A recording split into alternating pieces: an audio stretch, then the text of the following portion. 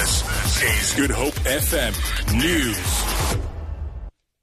The ANC in Parliament has welcomed government's decision to pull out of the International Criminal Court. ANC caucus spokesperson Moloto Motapo slammed a decision by the DA to challenge the decision in court. He says the ANC is looking forward to Justice Minister Michael Masuta's submission of legislation that will amend or repeal the provision. That the continued membership of the ICC serves the interest of the country in terms of its mediation effort as well as its advancement of human rights. The decision of the DA to go to court over this matter boggles the mind. It smacks of pure political posturing. As with any draft legislation that is submitted to Parliament by Cabinet, it will have to be subjected to a thorough process where Parliament can apply its mind. Meanwhile, the DA says the decision to act unilaterally on the matter is a disgrace. Party spokesperson on Justice, Glynis Breitenbach. His reaction is one of outrage. We will today approach the court to have this intention to withdraw from the ICC set aside on the grounds that it's unconstitutional, irrational, and frankly it is procedurally flawed. It's an outrageous procedure, and for the minister to act unilaterally and set this process in motion with no consultation with the South African public, with no regard for the rule of law, simply shows the levels of impunity and disregard for the rule of law that exist within the ANC. A group of primary school children are currently protesting on the N2 near Strand.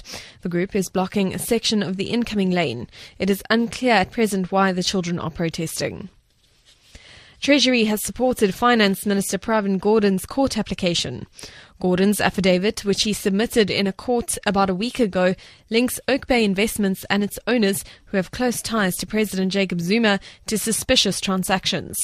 Gordhan said that 6.8 billion rand in payments made by Ajay Atul and Rajesh Gupta and companies they control and other individuals with the same surname had been reported to authorities as suspicious since 2012. The Gupta-owned Oak Bay Investments says Gordhan's affidavit is flawed and that it will challenge it in a court. Sports body SASCOC has confirmed that Durban is at risk of losing the 2022 Commonwealth Games. It has been reported that Durban could be stripped of the Games unless it meets several conditions by the 30th of November. The 2022 Games is still without a local organising committee, while government has not confirmed underwriting arrangements nor made any payments to the Commonwealth Games Federation. SASCOC President Gideon Sam says the announcement can go either way. The budget for the event is over 6 billion rand. And American officials say they will seek clarity from the Philippines government after the President Rodrigo Duterte announced his country would distance itself from the US. During a trip to China, Duterte announced a formal separation from the US in military, economic and possibly social matters.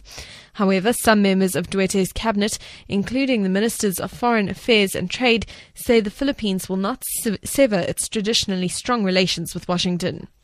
For Good Hope FM News and Traffic, I'm Amy Bishop.